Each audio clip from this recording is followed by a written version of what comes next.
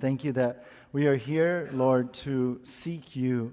And God, with all of our hearts, Lord, as we've been worshiping and praying and just sitting before your feet, with all of our heart, God, we want to get to know you in a deeper way. And so speak to us through your word, God. Move upon us, Lord. And God, I pray that your Spirit would just give us ears to hear, Lord, what you want to say to us. God, help us, Lord. Give us a mind to understand your truths before us. And Lord, give us a heart, God, to be open and honest before you, to receive, Lord, your word and apply it to our life. So we ask, God, for your Spirit to anoint this time now. And we ask this in Jesus' name. And everyone said, Amen. Hey, in April of 1493, the Turkish leader Mehmed II surrounded the city of Constantinople. And a month later, the city fell to the Turkish Empire, the Ottoman Empire, and brought the final end to the Eastern Roman Empire. Well, during that time, during the siege, there was this interesting story of when that first siege came upon the city. And what was going on? When the army surrounded the city, the people were wondering in fear if their Christian city would fall to the Islamic dominion. So a local church council, they got together at the church, but interesting thing, it wasn't like we would think to pray. They met and they started a discussion. They got into this crazy discussion and they went over issues like this. What color were the eyes of the Virgin Mary? Are angels male or female? Or another subject they talked about in the middle of all this commotion. What happens if a fly falls into sanctified water? Is the fly sanctified or the water polluted? Kind of crazy, right? Now, I call that getting off track. I mean, what they should have been doing is praying. They should have been seeking God and going to God for help. You could say that they got way off focus. Well, as we continue our study here in the book of Hebrews, some Jewish believers are putting more importance on Moses rather than Jesus. And that was really taking them off track. So the writer resets their spiritual eyes to lock onto Jesus and focus on what matters. And that's the title of our message this morning. Focus on what matters. Focus on what matters. We're going to be studying Hebrews chapter 3 from verse 1 through 6 this morning. And here's our outline for this passage. Number one is consider what Jesus did. Like focus on what matters. Well, how? Consider what Jesus did. Number two, consider who Jesus is. And number three, consider whose Jesus he is. So let's begin here. Focus on what matters. Number one, consider what Jesus did. Take a look with me here now, Hebrews chapter 3, verse 1. It reads here, Therefore, holy brethren, partakers of the heavenly calling, consider the apostle and high priest of our confession, Christ Jesus. And we'll stop right there. Well, we begin with this word. Be our compassionate and understanding high priest. So if you're with us, you remember we covered those things. So the writer's connecting us to what he just saw, and he says, therefore. Therefore means since Jesus became like us. Another good word for that is companions. You companions of the heavenly calling, which really talk about saved people who now belong to heaven. So he's saying, since Jesus became like us and did all that, hey you guys, hey you believers, hey, you people who are on their way to heaven, you believers need to, and then he says, consider. Consider what? Well, he's really talking about Jesus here. Consider Jesus. And then he gives two descriptions of Jesus. First of all, here in verse 1, he says, Jesus, our apostle. Now, the word apostle literally in the Bible means sent out one. And here, it's used to speak of Jesus as how he is our ambassador. He was sent from the Father to represent the Father. And then secondly, Jesus is described here, our priest. So consider Jesus our apostle, and secondly, our high priest. And remember, we learned last week that means Jesus is our mediator who speaks to God on our behalf. So I like this because the writer here puts out the apostle, this ambassador, puts out our high priest, our mediator. And if you really take those two things together, our apostle, Jesus, represents God to us, right? And then as our high priest, Jesus represents us to God. So we see his role here. And then, so he says, hey, you believers, now, therefore, because of Jesus became like us and all that he did, you believers need to consider how Jesus is like our ambassador, our high priest. And all of this is really, and he says here, right, our confession. He's Christ Jesus. He's the Messiah, our Lord, our confession. In other words, Jesus is the one who believers confess publicly as to be their Lord and Savior. So the idea here in verse 1 is this: since Jesus became a human being like us and did much for our salvation, then you believers who accepted and confessed him into your heart as the one sent from God and who mediates for us, then you believers need to seriously consider Jesus as to what is most important in life. And that's the idea in this verse. Now, what really opens up this verse and to understand what's going on is this word consider. In the original language, in the Greek, it's kata noel, and it means to direct one's attention to. It has this idea of to immerse oneself in, to fix your mind upon. So this isn't like, well, consider Jesus like we just take a quick glance and then just look the other way. Or it's not just noticing something and then thinking about something else. No, it's really to put all your attention and heart and everything into it. One commentator I was reading, Lloyd Ogilvie, he put this in, he said it this way. He wrote, a livelier translation might be, bring your mind down on this one. And I like that. It's like bring your full mind onto this, your full focus on it, onto Jesus. So when he says consider Jesus here, consider Jesus and who he is, consider Jesus and what he did, consider Jesus and how you confessed him, it's to have such an interest that it wakes you up. It's to have such a hunger for Jesus that it becomes a priority. It takes priority. It's to have such a focus that you get lost to anything else around you. So right away here in verse 1, here's what the writer establishes. Consider Jesus most of all with a passionate focus to keep him your highest interest. And that's a point I want to make here. This is what the writer's really putting forth here as we come into this passage. Consider Jesus most of all with a passionate focus to keep him your highest interest. Now, I think this is a good word for us today because it's easy for us to get distracted. It's easy even to sit here this morning. Oh, it's cold. Yeah, it's chilly. Oh, wow, the rain's coming down. You know, it's easy. It's easy. Oh, hey, that person in front of me, they combed their hair today. No, just joking. But you know, it's easy to go, whoa. But I think it's a good word for us. Consider Jesus most of all with a passionate focus. That's what the word consider is talking about. A focus to keep him your highest interest.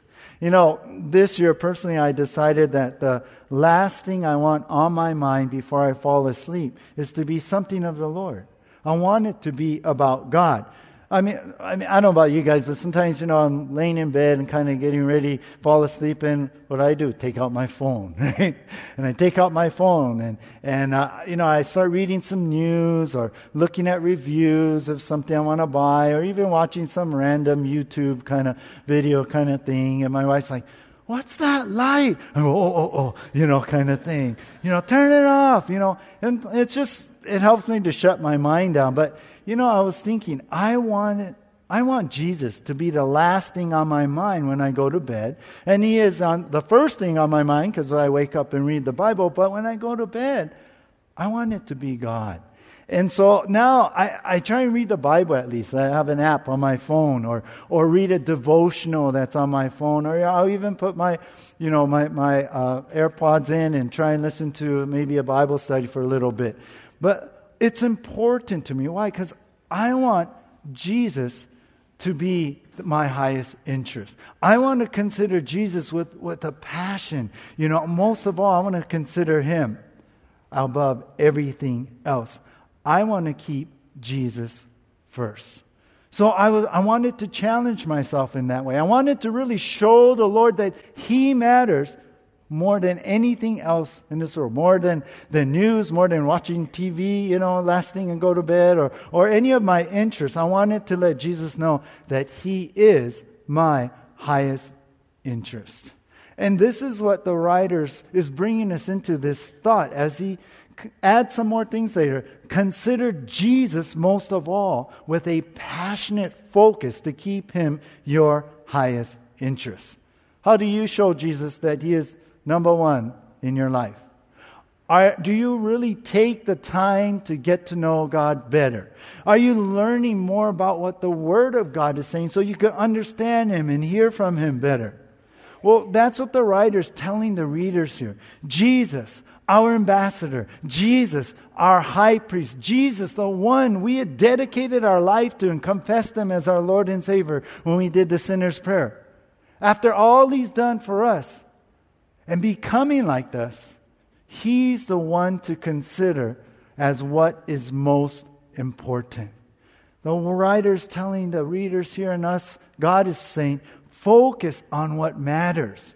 And what is that? Jesus. Let's go on here to verse 2 now. It says, who was faithful to Him, who appointed Him, as Moses also was faithful in all his house. So the writer goes on here and he says, Jesus now was faithful to Him. Who's that? The Heavenly Father. In the plan of salvation, Jesus was faithful in fulfilling, completing that plan. And it was the Father who appointed Jesus to complete the mission. So the Father appointed Jesus for this mission to die for our sins and bring about salvation. And Jesus was faithful to that. Well, Jesus was faithful, and the writer says here in the second part of verse 2, as Moses also was faithful. In other words, as Moses was also faithful to God in his mission, in the mission that the Lord had given Moses. And then the writer adds this interesting phrase here at the end of verse 2, in all his house. Now, this is when he says house, he's not talking about like Moses' family or maybe what he built for his family to live in. Not a building. But here the house refers to those who Moses ministered to. And that is who? The people of God. Or you could say the household of God. The family of God. So the idea is this. Jesus was faithful to God's mission that was given him, just as Moses was faithful to God's mission that was given to him, and Moses ministered to the household of God. So here's the writer saying, when you consider Jesus, consider what Jesus did. Consider how faithful he was, just like Moses. And that's our heading here. Consider what Jesus did. Now, as we're coming into this passage, understand this. Remember, the writer, which we don't know who the writer is exactly, he is writing to the Jewish believers and trying to pull in the unbelievers too. And so thus the title of this book, right? Hebrews. So understand that as he's focusing, as he's writing to the Hebrew guys, the Jewish believers saw this, Moses as the greatest man and leader and prophet ever. He was head and shoulders above all. So the writer's trying to get them to see Jesus in this way, but even more. If you compare what Moses did and what Jesus did, it is similar. I mean, if you think about it, like Moses was considered great to the Jews because he delivered Israel from the bondage of Egypt, right? He brought them out of Egypt into the wilderness up to the promised land. Well, Jesus is great too because he delivered us out of the bondage of sin. Moses was considered great to the Jews because he was the lawgiver, right? The 10 Commandments. Matter of fact, they began to call really the law Moses' law, the law of Moses, right? Well, you know what? Jesus is great for he is the law fulfiller, right? Moses was also considered great because in Hebrews 11, it says he forsook the riches of Egypt to associate with his people, the Jews. Well, I think about how Jesus is great because he forsook the riches of heaven to associate with man. And how about this? Moses was considered great because he talked face to face with God. But you know what? Jesus is greater because the one who Moses talked to was Jesus. Well, the writer begins here now to help the Jews see this. And this is another point I want to make in our section. Jesus is just as great as Moses ever was, and even more. Jesus is just as great as Moses ever was, and even more. In 2001, George W. Bush was president of the United States, and Ariel Sharon was prime minister of Israel. I don't know if you heard this story, but during that time, they were scheduled for a meeting. But Sharon showed up late. Bush was upset. Sharon told him, Mr. President, I'm sorry, but I was talking to someone more important than you. Bush muttered, how dare him? Who can be more important than the President of the United States? Sharon heard that and told him, Mr. President, I was talking to Moses. Bush was impressed. He asked, well, can I talk to Moses? I want to talk to him. So the prime minister got on his cell phone and spoke Hebrew with someone on the other end. After hanging up, Sharon turns to George W. and says, Mr. President, I'm sorry, but Moses says he doesn't want to talk to you. See, the last time he talked to a bush, it cost him 40 years in the wilderness. It's a joke. Maybe he really did that. But I guess it would be something, right, to talk to Moses, to talk with him, right? The greatest leader of Israel. But you know what? The writer's saying, look, you guys, Jesus is just as great as Moses ever was, but even more than that. There's someone even greater that you and I we can talk to, and that's Jesus. That's the Lord. How important is Jesus to you? This is a thought, right? Consider Jesus. How important is to you? If Moses, or say some other person who's really important, some high-level person were in the same room as you, wouldn't you give your undivided attention? You know, you'd be like, whoa, look, it's there. Yeah, whoa, I want to meet him. I want to talk to them. But when was the last time that you took the time to really stop and just sit before the Lord? To give him your full attention in prayer, in your devotions. I mean, do you rush out of your house into your day without really stopping to be with him? Do you rush out like, oh, I read my verses, okay, see you later. God, please bless us day. All right, see you later. Do you just rush out like that?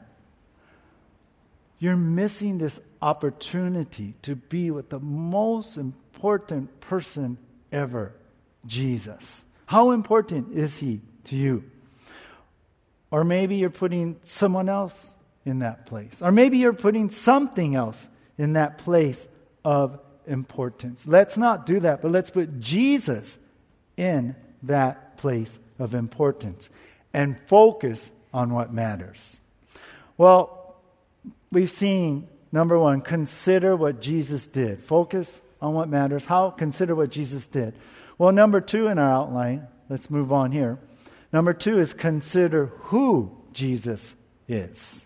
Hebrews chapter 3, verse 3 now. It says, for this one has been counted worthy of more glory than Moses, inasmuch as he who built the house has more honor than the house. Verse 4, for every house is built by someone, but he who built all things is God. All right, here the writer goes on and he says that actually this one, and who is that? Jesus. He's been talking about Jesus.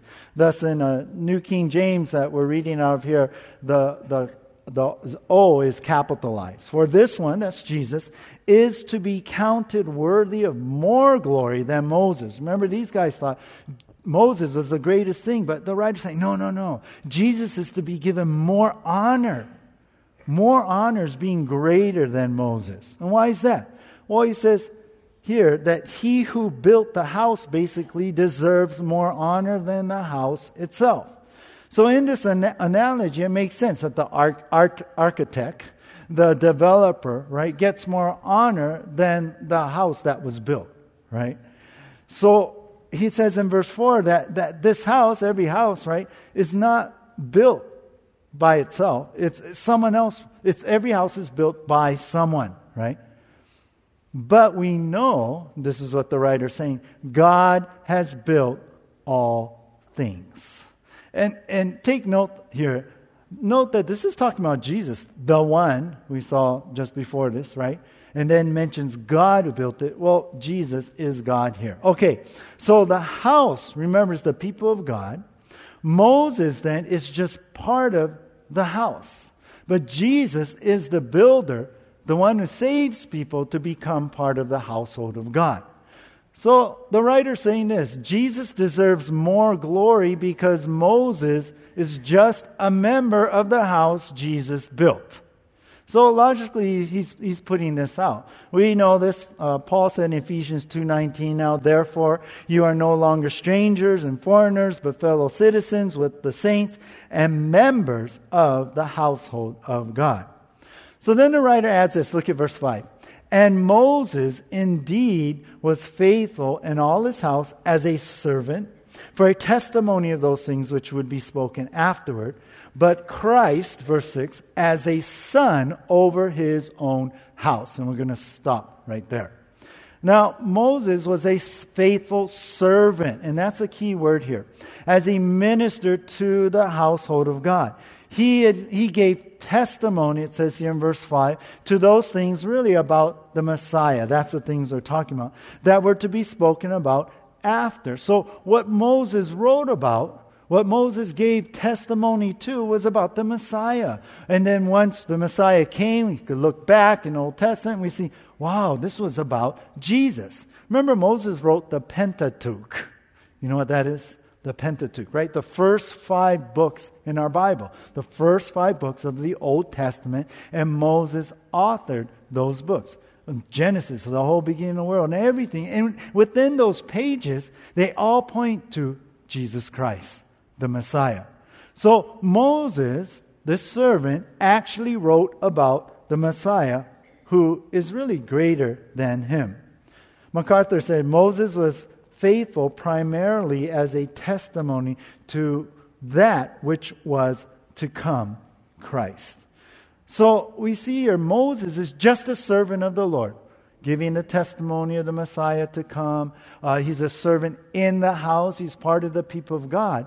But then the writer contrasts in verse 6. Christ is what? The Son. He's the Son. As a matter of fact, he's the Son, but he's over his own house. So not only did Jesus build the house, but he's the owner of the house. So here's the idea. Moses is just a servant in God's house, but Jesus is the Son who owns the house. So consider who Jesus is. He's not a servant.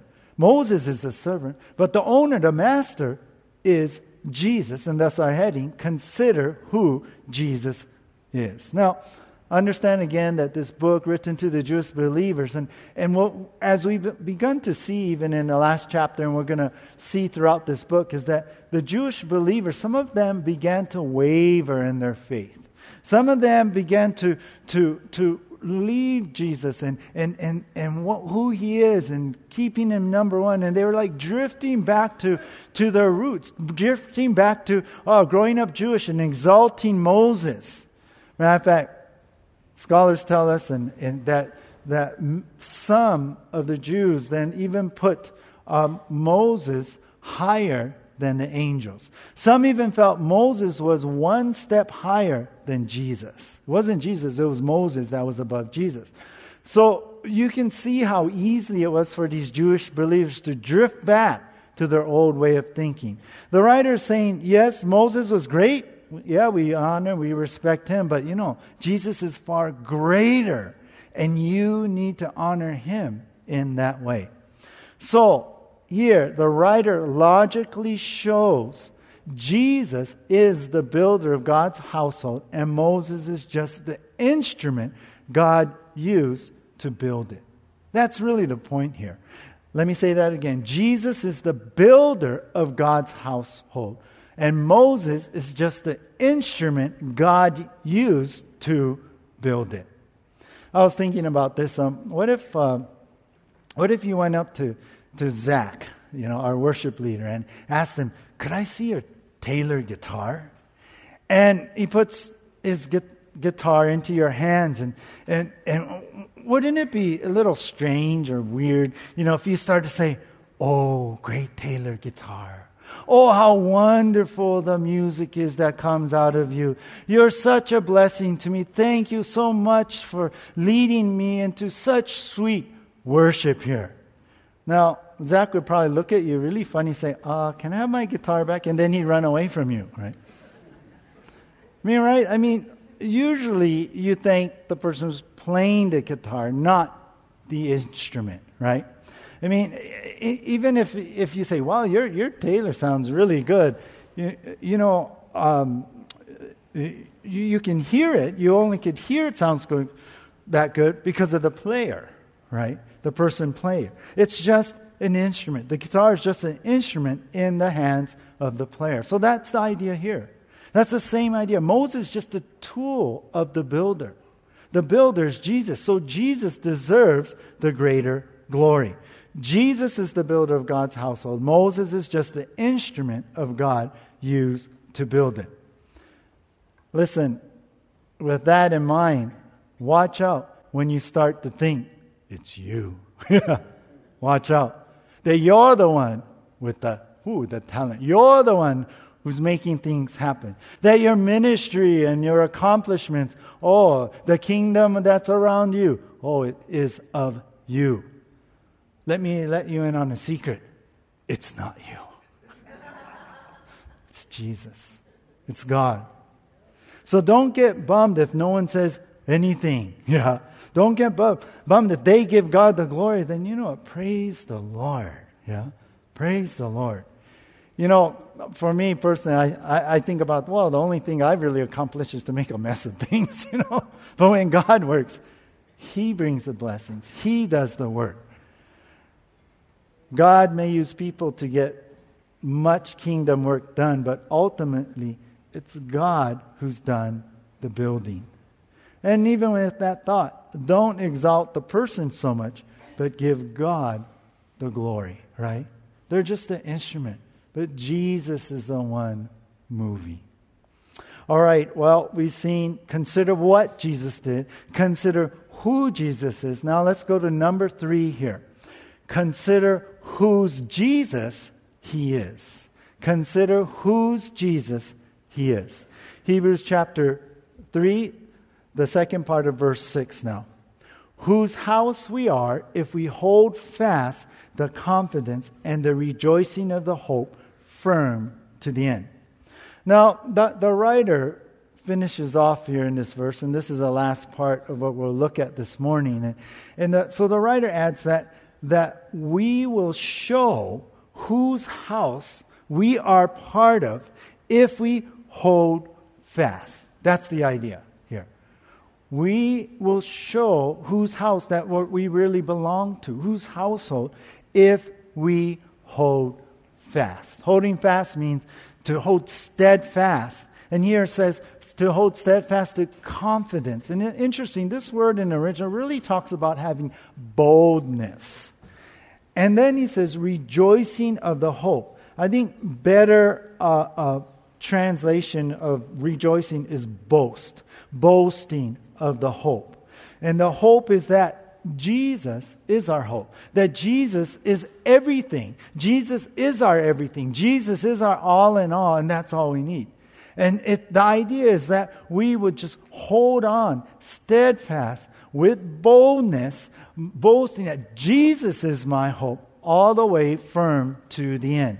To the end, like not wavering, persevering all the way till you reach heaven. So here's the writer. He's saying, show that you are part of the household of God by boldly keeping Jesus your all in all. So consider whose Jesus he is. And that's our heading. That's the idea. In other words, is he really your Jesus? Is he really your Jesus first? Yeah? Is he really the one you prayed to receive in salvation? Is he really your Jesus that you confess and gave your life to? Is he really your Jesus that you believe in? That he is your everything? That he is your hope? That he can take care of all your needs? That he can have answers to every question you have? Is he your Jesus in that way? Consider whose Jesus he is.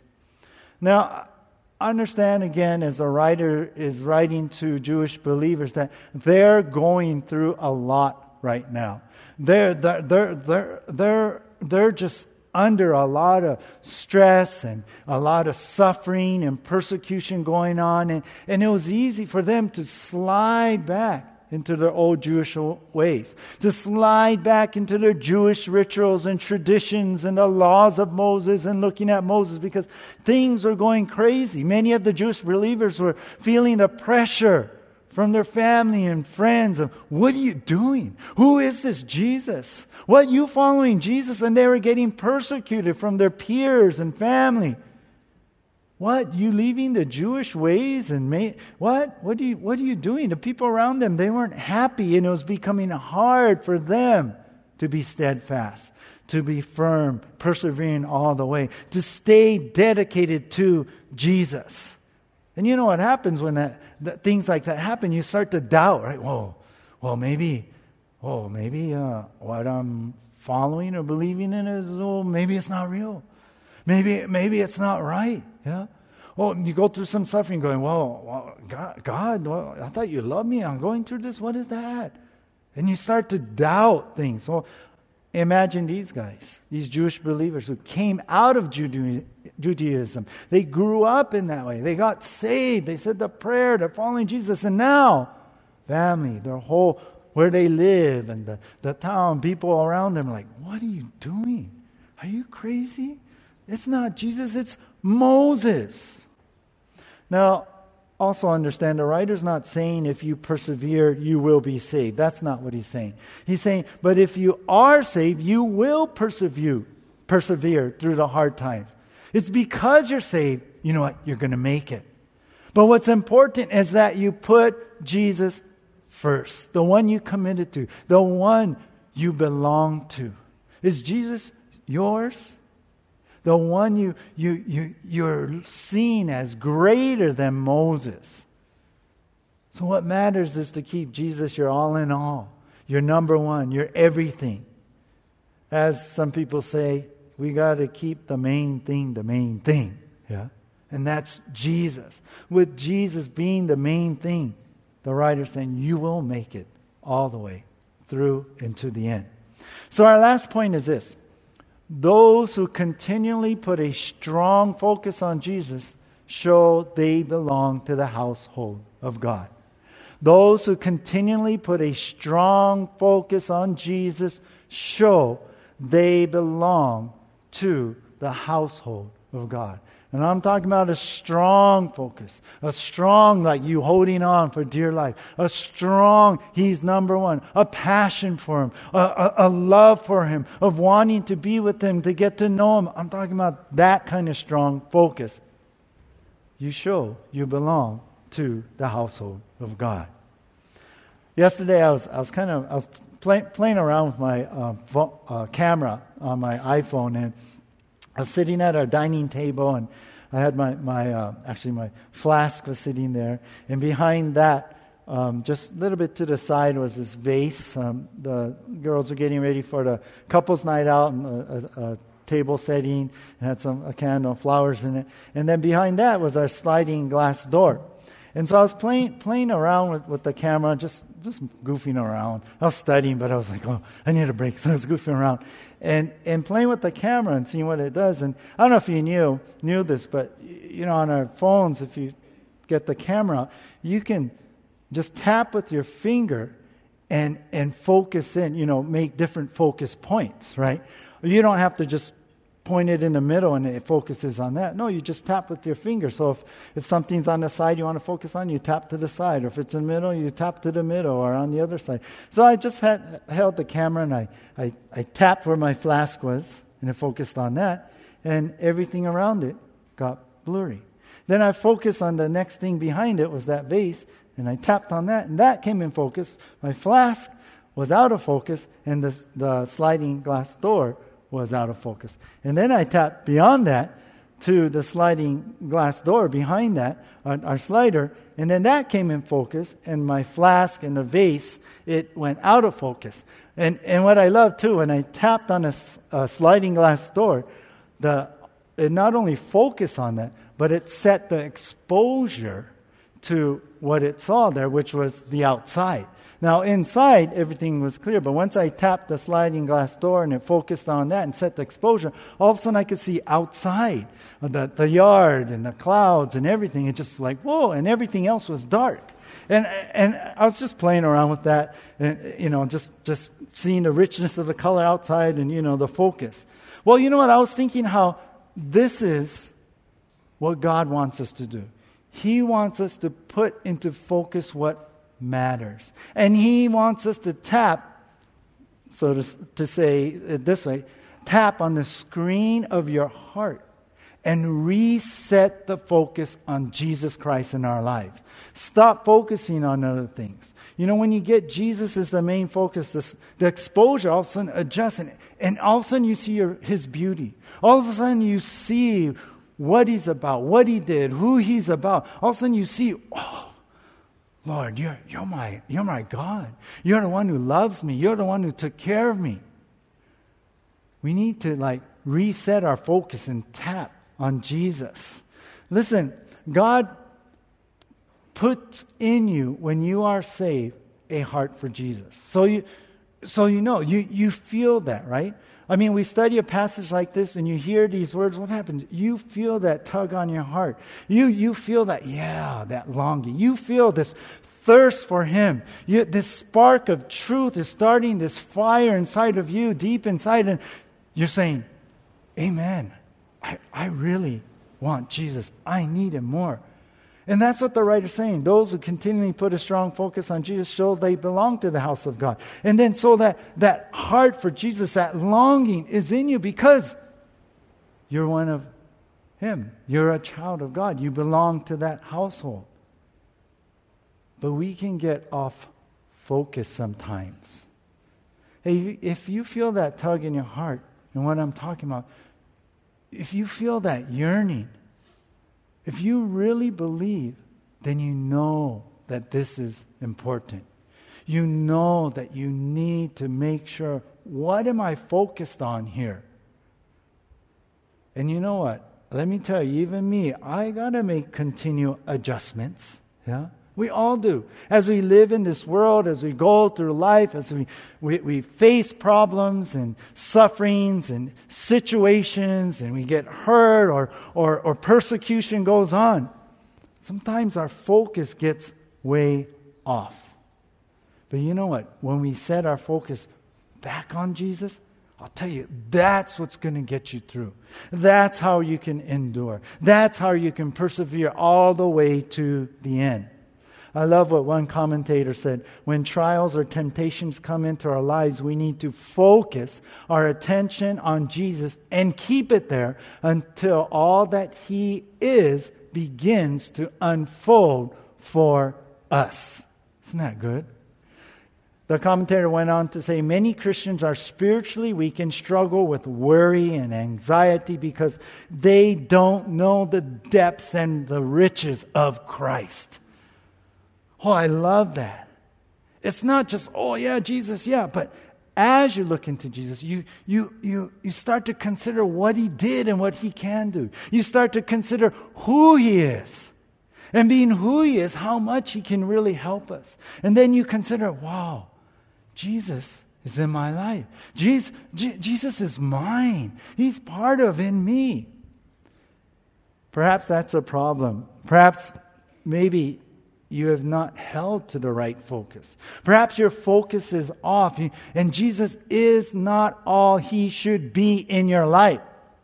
So we got to go tap the screen of our heart, reset the focus so that you're not focused on the suffering. You're not focused on the situation. You're not focused on the hurt. You're not focused on the overwhelming problems that can blind you to Jesus. Remember how Peter walked on the water?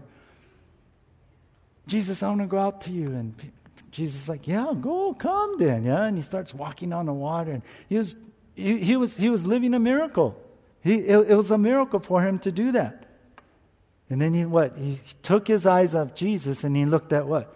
The waves and the storm. And then that's when he started to sink. We need to lock on to Jesus. You know, sometimes our focus is off just a little bit. Yeah? Like in my camera, I had 3 things, but I could be just off of the sliding glass door and only see that. And the exposure is just that, and I only see that much. Sometimes we're focused maybe on the blessing. I want to get a blessing. And you're just, Jesus is here, and you know God gives you a blessing, but you're so focused on the blessing. Or you're so focused that I want to get the blessing, or I'm not getting a blessing. Some people, they're focused on the ritual and not Jesus. Well, I got to come church, I got to sit through church, and then I'll be okay. That's not what it's about. It's about Jesus, right? Some are focused on, I got to get the miracle. I want the miracle. Yeah? Yeah, amen. The miracles, they point us to Jesus, but it has to be Jesus first. It's Jesus. Sometimes we're off just a little bit. Sometimes we're way off as material things pull us off focus, of riches, I'm short money, and then you pour everything into trying to work, and you miss Jesus that way. Sometimes we focus on the loneliness, and we're all lost in that, and we get overcome with that when we should be looking at Jesus. Sometimes we're focusing on running and escaping, yeah? The problem, the pain. You don't like dealing with the discouragement or doubts, yeah? But if you focus on Jesus, He can give you His love, His peace. Some people focus on, what people think of you, yeah? Well, when you come to church, you're all worried about what people think more than Jesus. What do you want to say to me? Sometimes we focus on pushing our own agenda. Yeah, I want what I want. I know better. I know this. But you're not focusing on Jesus, who knows better than you. And really, a lot of times we focus on self, right? On ourself. We become the center of our universe, right? Yeah? I mean, God, if you don't do what I like, then forget you, yeah? Because you're focused on yourself. Or you come to church, or you pick events to go to, or the church is doing this, and church is doing that, or church is having this, and you go, what's in it for me? If I get something out of it, okay, I'll be there. If not, I'm not showing up. Yeah? What does Jesus want? You know? Sometimes we get caught up on focusing on living our life for our own pleasure, or how about when we're hurt? Sometimes we're focusing on that other person who hurt us, and we focus on jealousy and bitterness and even retaliation. But you understand what I'm saying? Tap the screen of your heart, reset the focus so that you're not so focused on these things, but put the focus back on Jesus. And that's what's going to help you. That's what's going to free you. That's where the strength and the power and the peace and the security comes from. It's Jesus, you guys. Let me close with this. Karen never knew her father. He had abandoned the family when she was only 2 years old. Even though this abusive and alcoholic father left, the mother made Karen write a Father's Day card every year to this person she never knew. Although Karen's father never accepted her, she found a different way to fill the void. She learned in church that God was her ultimate father. Whenever she went out to play on her skates, she'd yell, "Hey God, look at me!" She focused on God that way. And through that, she began to feel a special awareness of His presence. She found great love from God. She found great security from her Heavenly Father. And she learned in Psalm 68:5 that the Heavenly Father is the father to the fatherless. All this was because Karen put her focus on God. Now, she could have grown up and blamed God for her father's choices. She could have focused on her bitterness and pain. She could have focused on abandonment. And she could have rebelled in response of all of this. But Karen kept her focus on God, and she found that healing, she found that freedom, she found that joy, and she found that peace. That's it, you guys. That's the secret to persevering. That's the secret to find healing. That's the secret to find freedom. That's the secret to finding strength to get through this messed up world. That's the secret to find love. And that's to refocus on the one who really loves you. Put your eyes on Jesus and focus on what really matters. Let's pray. Lord God, forgive us for getting off track in our lives, Lord. For putting our focus on other things that, Lord, haven't really helped. For the consequences of that decision, Lord. Forgive us, God, for being put into bondage or being led astray, God. Forgive us, God, for not putting you first, and even rituals or even looking for things, Lord, that are just off target. But Lord, we want to lock our eyes upon you, Lord. We want to be steadfast in this. We want to do everything we can, Lord, to stay focused on what really matters, and that's you, Jesus. God, help us to make the choice to rearrange our lives, Lord, to rearrange our schedules, God, to stick to our appointments with you, Lord. To honor you and look at you is more important than anyone or anything else in this world. Lord, that we would passionately do this because of what you did and who you are and who's you really belong to, God. That we belong to you and you belong to us, Lord. Lord, may we do this because, God, we want to honor you and glorify you and show you that, Lord. Jesus, may we do these things because deep down, we love you. We love you so much. And we want to love you more. And the Holy Spirit has put that in us, and you are fanning the flame right now. For some of us, it's barely a spark, but God, spark it into a flame. For some of us, it's almost going out, but Lord, fan it into a flame. Lord, for some of us, there is a flame, but God, we want a bonfire, Lord. God, we want to be on fire for you and all that we do and say and think and are and with our love, Lord. May it be a burning hot bonfire love that, God, we would be passionate in seeking you, being with you, God, spending time with you. We need you, God. But we know it all begins here with focusing on you. So, Lord, we reset our focus today. And we commit our eyes to be locked on to you, Jesus, our Lord and Savior. in your name. Amen. Let's all stand and we'll close with one last song.